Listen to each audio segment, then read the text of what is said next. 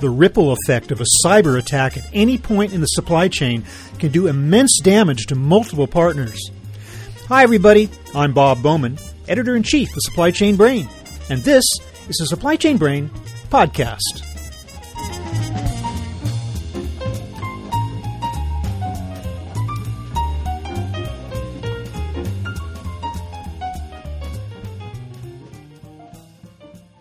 The average financial loss from a multi-party cyber incident is nearly 13 times larger than one that stems from an attack on a single party. That's the conclusion of new research from the Scientia Institute and RiskRecon. They find that so-called ripple events have been increasing by 20% per year for the past decade. What's more, downstream organizations outnumber primary victims by more than 800%. Today we'll delve into the findings with Wade Baker, author of the report and founder of the Scientia Institute, and Kelly White, CEO of RiskRecon.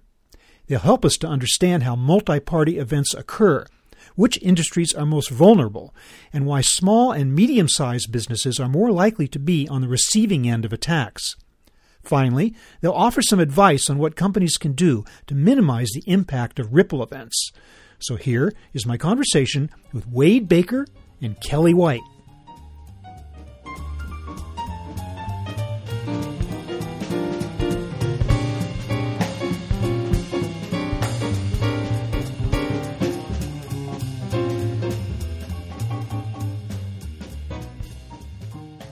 Kelly White, welcome to the show. Thank you, Bob. It's a pleasure to be with you today. And Wade Baker, welcome as well. I appreciate it. Kelly, I want to understand what we talk about when we refer to what we call multi-party cyber incidents. What types of third parties are involved in such incidences, and just how does a so-called ripple effect work anyway? Bob, the root of all of this is the large amount of outsourcing that's occurred in systems and services that companies have done over the last decade or more. And when they're outsourcing systems and services, they're also outsourcing data along with it. So that could be to Salesforce for customer relationship management or Marketo for marketing management or whatnot. But in each of those outsourcing relationships, data from one company, from the customer, is being transferred to the vendor. And when there is a security incident at a vendor, oftentimes that resultant exposure of data impacts one or more of its customers, having an effect beyond just impacting the company that was compromised. It impacts the customers of that compromise. And thus you get the multi-party incident. Very basically, you take PII, private information, that a customer has shared with a vendor. If the vendor gets compromised, if the customer's data is stolen through that incident, the customer is having to disclose that incident to regulators and also to handle any liability that is resultant from that as well.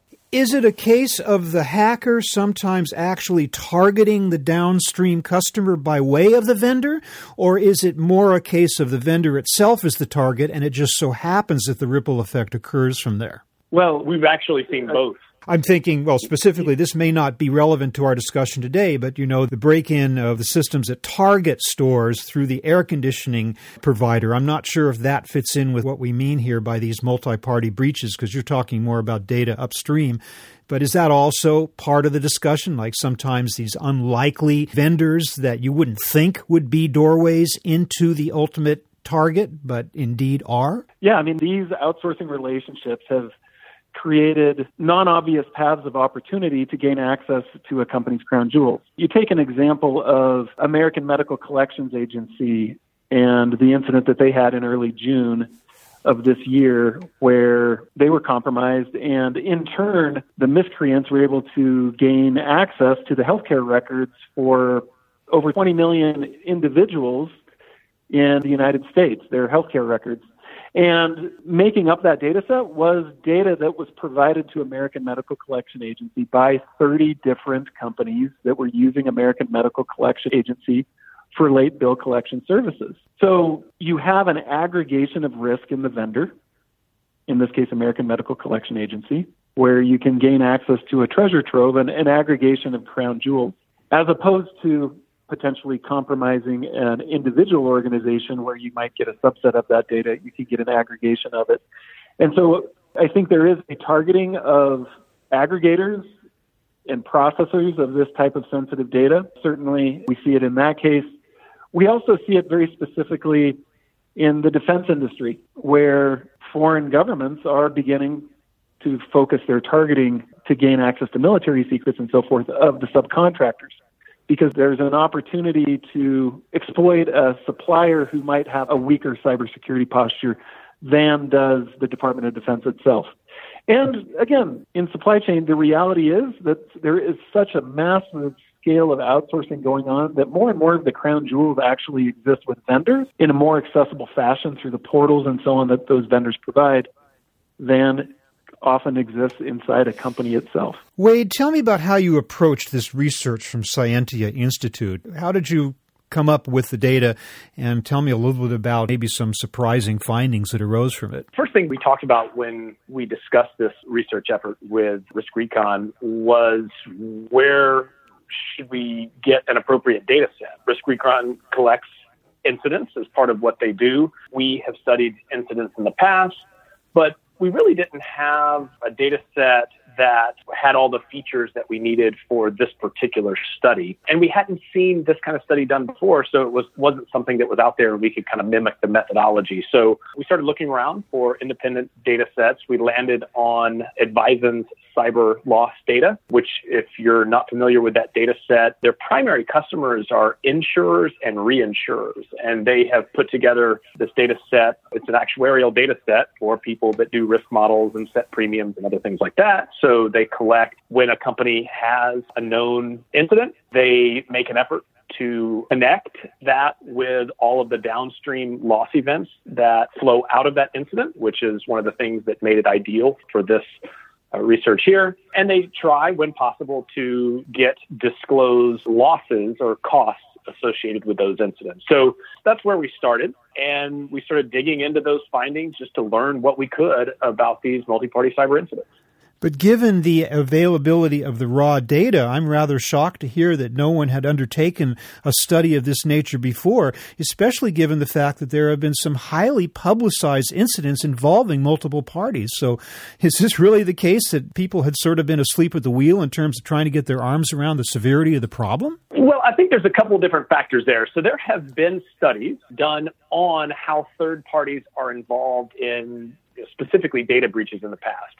Those typically have focused on when a third party is the primary threat actor. In other words, my partner gained access to my systems either maliciously or accidentally, and that resulted in a loss for my organization. So maybe there's two parties involved, but it's more of a direct me to one of my vendors, and we're the sort of totality of the loss. There's been lots of things that have looked at that, and lots of anecdotes in the headlines, because, as you mentioned, these things are certainly becoming more and more frequent that we hear about them. What we had not seen was, again, what we termed a multi-party breach, which we set a definition of. This is one incident that impacted three or more organizations sort of in the same event. It's looking at these larger ones where there are, hence the title, multi-parties or ripple effects, spreading out through lots of different organizations from this single origin event.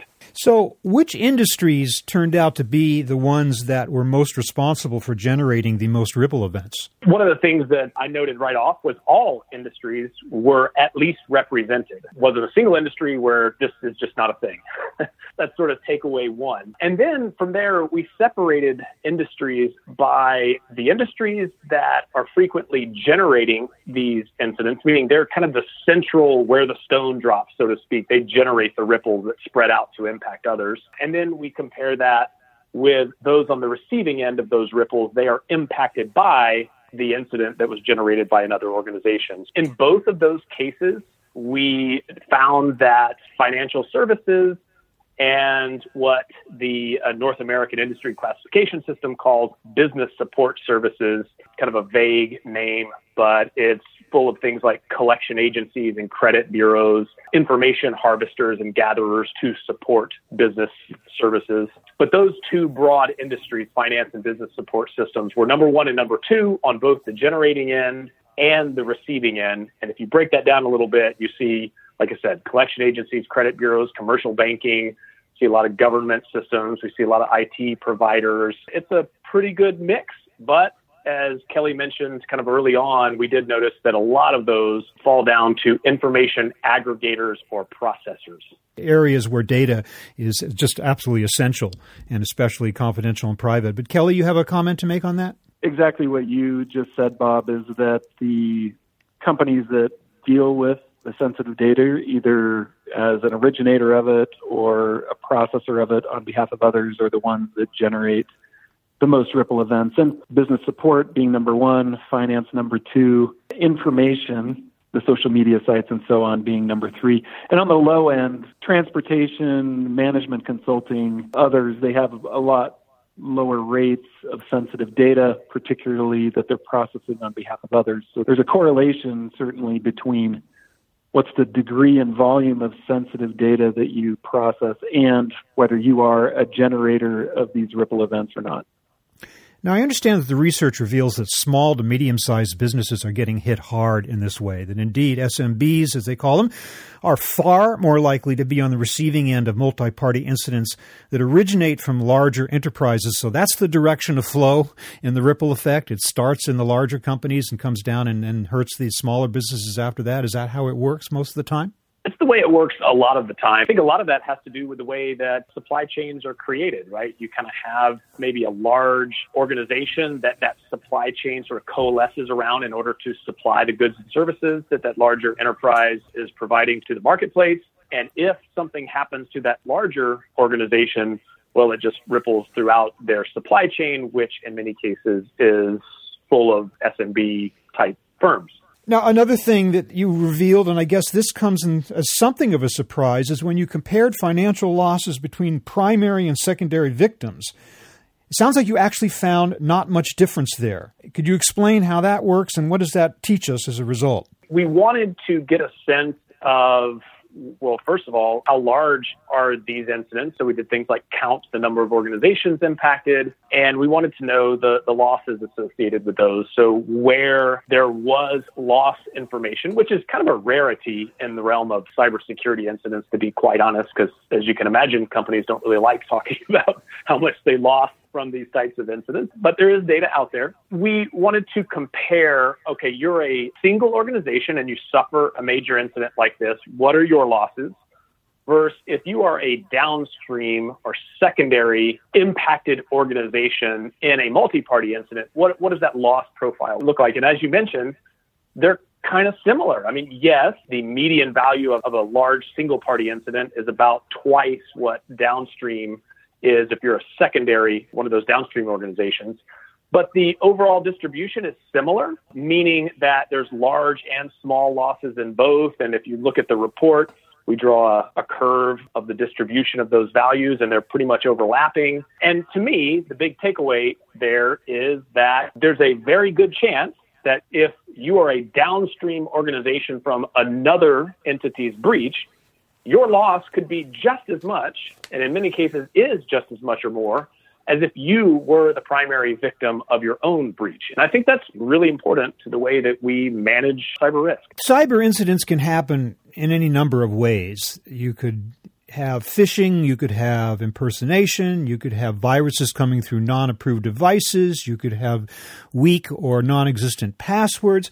Were you able to learn from this research as to what were the most common causes of these cyber incidences? Not in any great detail, unfortunately. The data set that we used differentiated between, say, a data breach and a disruption or outage, but it did not tell us how the breach occurred. In other words, did someone steal credentials or phishing or those other examples that you gave? There was no subcategorization there. So it's certainly something that we have talked with RiskRecon about, and something that's important in terms of now what do we do about these types of incidents? So we want to look at that in future research. Well, Kelly, I'd like to ask you then, now that we know these things from the research from Scientia, what do we do? What precautions can we take? How do we know that the primary party is taking adequate steps that'll prevent a ripple effect downstream? Can you give us some advice on this? Organizations have typically used kind of an attestation-based approach where they're using that to assess the cyber quality, the cybersecurity performance of their vendors, administering a questionnaire maybe once every year, once every 2 years to get a snapshot, asking them questions like, do you patch your software against known vulnerabilities? Do you block unsafe network services? Do you have defenses against phishing and malware? Things like that. The reality is that information mechanism is just really, it's not sufficient for managing risk well. I use this analogy. Would you manage the cybersecurity of your internal enterprise just with questionnaires? Sending a questionnaire to your developers, hey, are you writing secure software? Sysadmins, are you applying software patches quickly?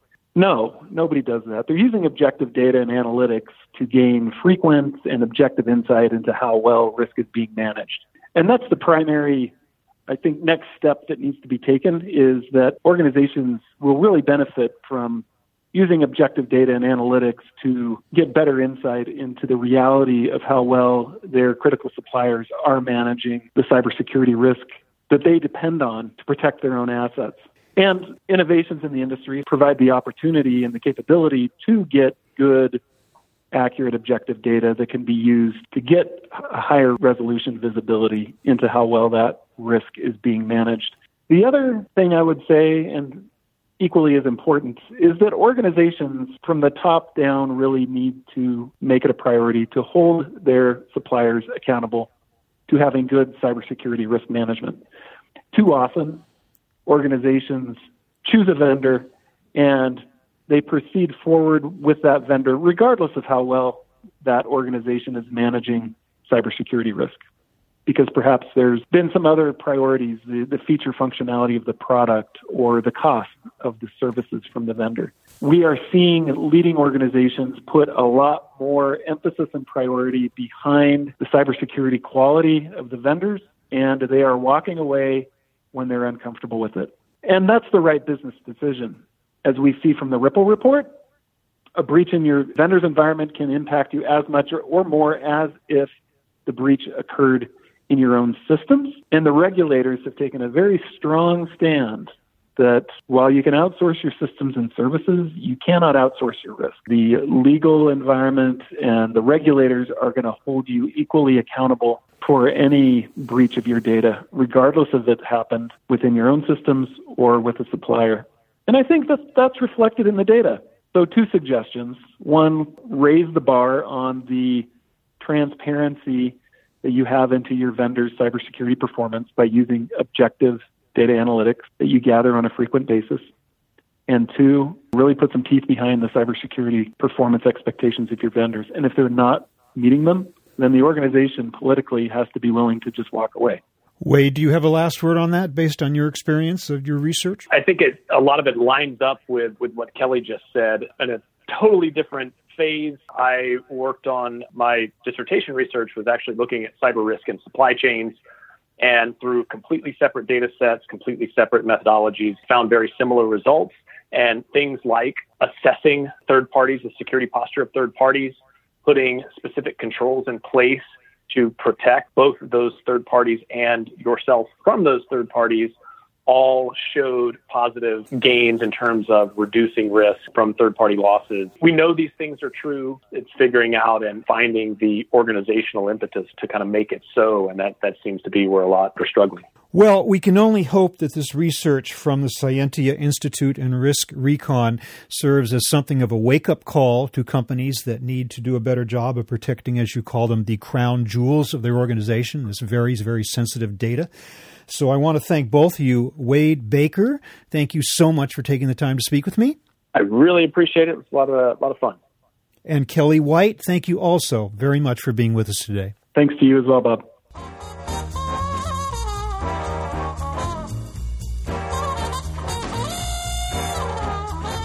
That was my conversation with Wade Baker of the Scientia Institute and Kelly White of RiskRecon, talking about the ripple effect of cyber attacks throughout the supply chain.